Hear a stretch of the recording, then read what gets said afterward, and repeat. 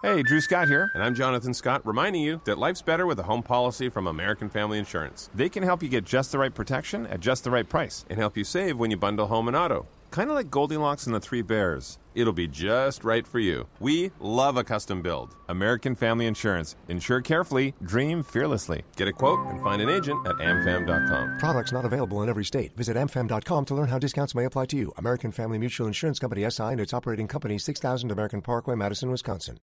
Hello, everybody. Welcome into the Big House. It is a cold, windy Saturday night. Ohio State just stayed undefeated, won again in the rivalry against Michigan, 56-27. If the wind picks up the audio here and ruins the rapid reaction by Byers Auto, we're going to try our best to make it sound good for you, just like we didn't have control over the audio in the post-game press conference, where Michigan continues to not know how to run anything with a football program. Maybe that's too harsh, since they delivered some shots to Ohio State, Berm, not nearly enough. Ohio State just outclassed Michigan in really every way.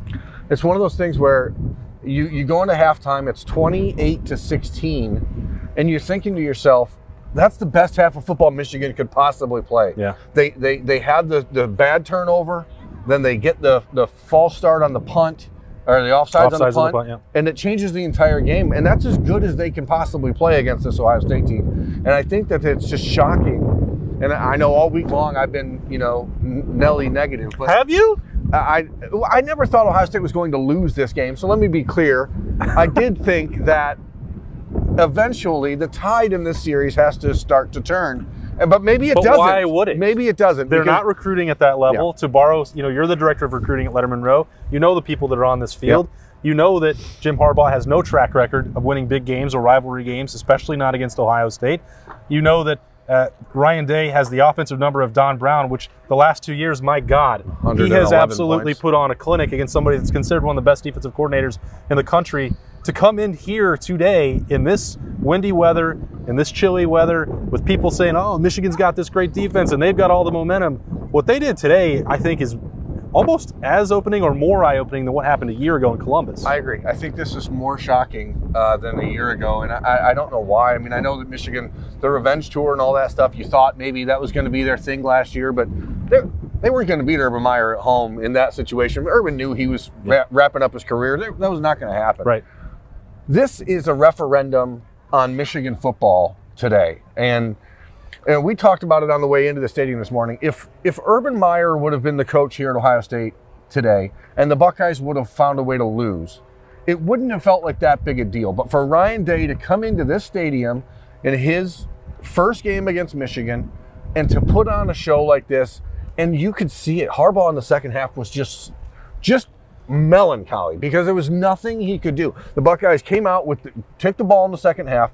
I don't know why Michigan took the ball to start the game. They marched out right down and scored, so I guess that's good. But when the second half starts and the Buckeyes were right down the field and score, you could just hear this place just deflate. And it's shocking, and you did mention it. These are two rosters that are different. And you see what Ohio State, Alabama, Clemson, Georgia, those teams are different teams than everyone else in the country. And on a day like today, when Michigan's getting 9 yards of play, they still lose by 30 freaking points at home.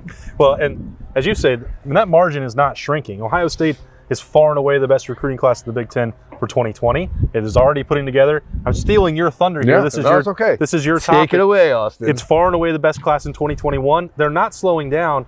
And maybe this is a topic for some show in Michigan. But at some point, there has to be some recognition that Jim Harbaugh is not going to get it done. He's not turning the tide. He's not winning recruiting battles, and he's certainly not winning the game. So if we look at this one in particular, we'll let everybody else debate Jim Harbaugh's future. Ryan Day already has more wins in the rivalry than Harbaugh, and he got it today because Justin Fields was a superhero coming out of the tent after another injury scare. J.K. Dobbins was a ball of fire, over 200 yards and 4 touchdowns, an early catch that was huge, a 28-yarder with one of the best jukes that you're ever going to see, not in a video game. And Chase Young, even if you don't see him in the stat sheet, Michigan needed 2 or 3 people to slow him down. At this point, I've kind of become a running joke where I talk about a Heisman candidate every single week, but they have 3 legitimate ones here, and they all contributed in some form or fashion to another big win. Chase didn't show up much in the stat column today, but I'm telling you, in the second half, Shea Patterson, that internal clock was sped up because the Buckeyes got a little bit bigger of a lead. There was this ability to kind of turn the dogs loose, and you saw it start to hit home. Chase and Jonathan Cooper sandwiched Shea Patterson on an incompletion where you could just kind of see that the rattle had officially started rattling. And what you're talking about, Justin Fields, is a player that Ryan Day basically wrote him a love letter in postgame. I mean, it's the toughest he's ever seen a quarterback. The best throw he's ever seen when Justin comes back on the field and delivers an unbelievable throw to Garrett Wilson in the corner here, who is unbelievable.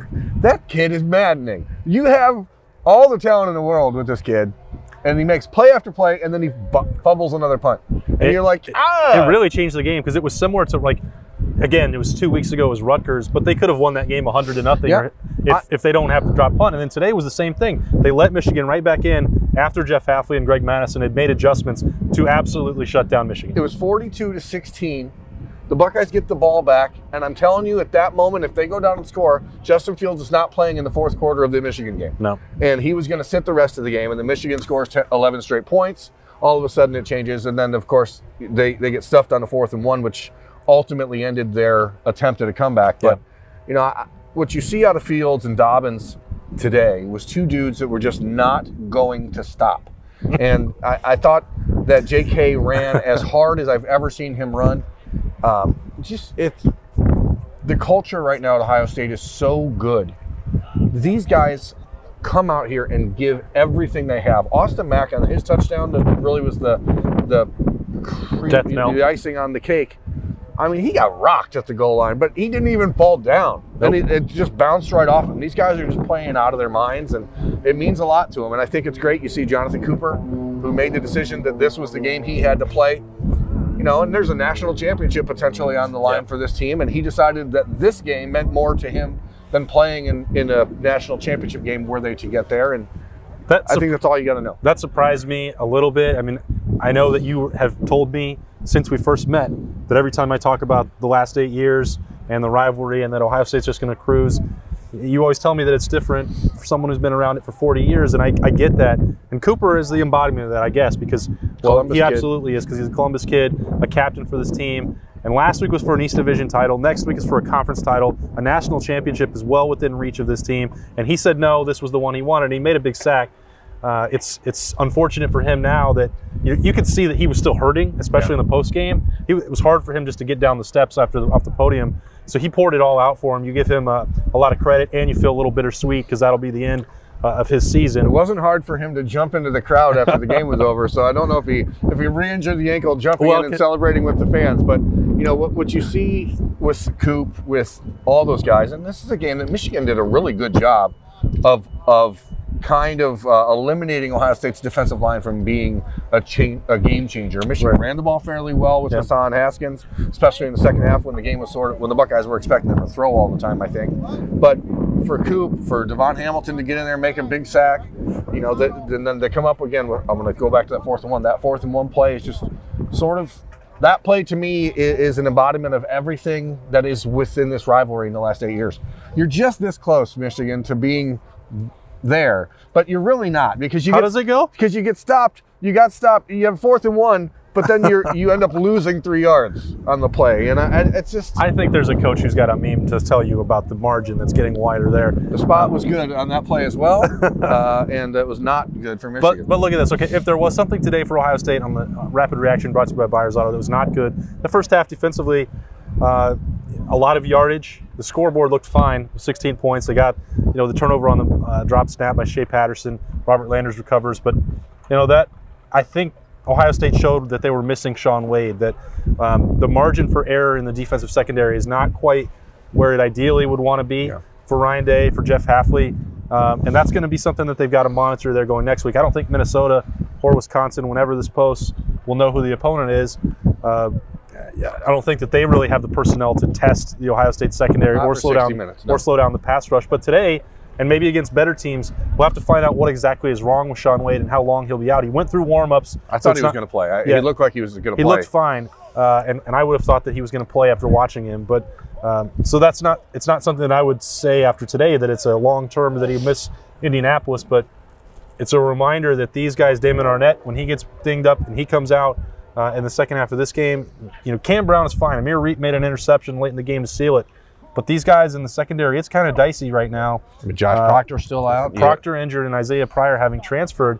If Jordan Fuller had got targeting, which there was no way that was targeting, it gets a little iffy back there. I'm going to tell you, as I'm sitting here in the middle of third quarter shooting photos, and I see 29 on the field for Ohio State, I was like, what in the world? Right. And it makes you kind of do a double take, like, well, maybe that depth is a lot shakier than we think, even without, you knew Sean Wade was going to be out, but I don't know that anybody could have envisioned how much they would have missed him on this defense. And then you see, again, at safety, who else is back there besides Fuller if Proctor's out? Yeah. Brendan White, I don't know why he didn't really get any looks today, but he was actually out there with the first team defense during warmups, and I thought, okay, Spencer Holbrook pointed that out, and I said, well, that's an interesting look, but it never actually happened. Yeah. He's had a strange season. We spent the entire offseason talking about Brendan White, and we're still going to have a couple more opportunities to talk about it. The storm is blowing through the big house. That's Berman Ice Q to get out of here. That's been 56-27 again. Ohio State, the dominance continues in the rivalry. Letterman Rowe's about to head to Columbus. Get ready for Indianapolis next week as Ohio State is ready to defend the Big Ten championship after winning another set of gold pants. For Berm, I am Austin Ward. This has been Rapid Reaction, brought to you by Byers Auto. We'll see you back in Ohio. With the Lucky Land Slots, you can get lucky just about anywhere. This is your captain speaking. We've got clear runway and the weather's fine, but we're just going to circle up here a while and get lucky. No, nothing like that. It's just these cash prizes add up quick. So I suggest you sit back, keep your tray table upright, and start getting lucky. Play for free at LuckyLandSlots.com. Are you feeling lucky? No purchase necessary. Void where prohibited by law. 18+ terms and conditions apply. See website for details.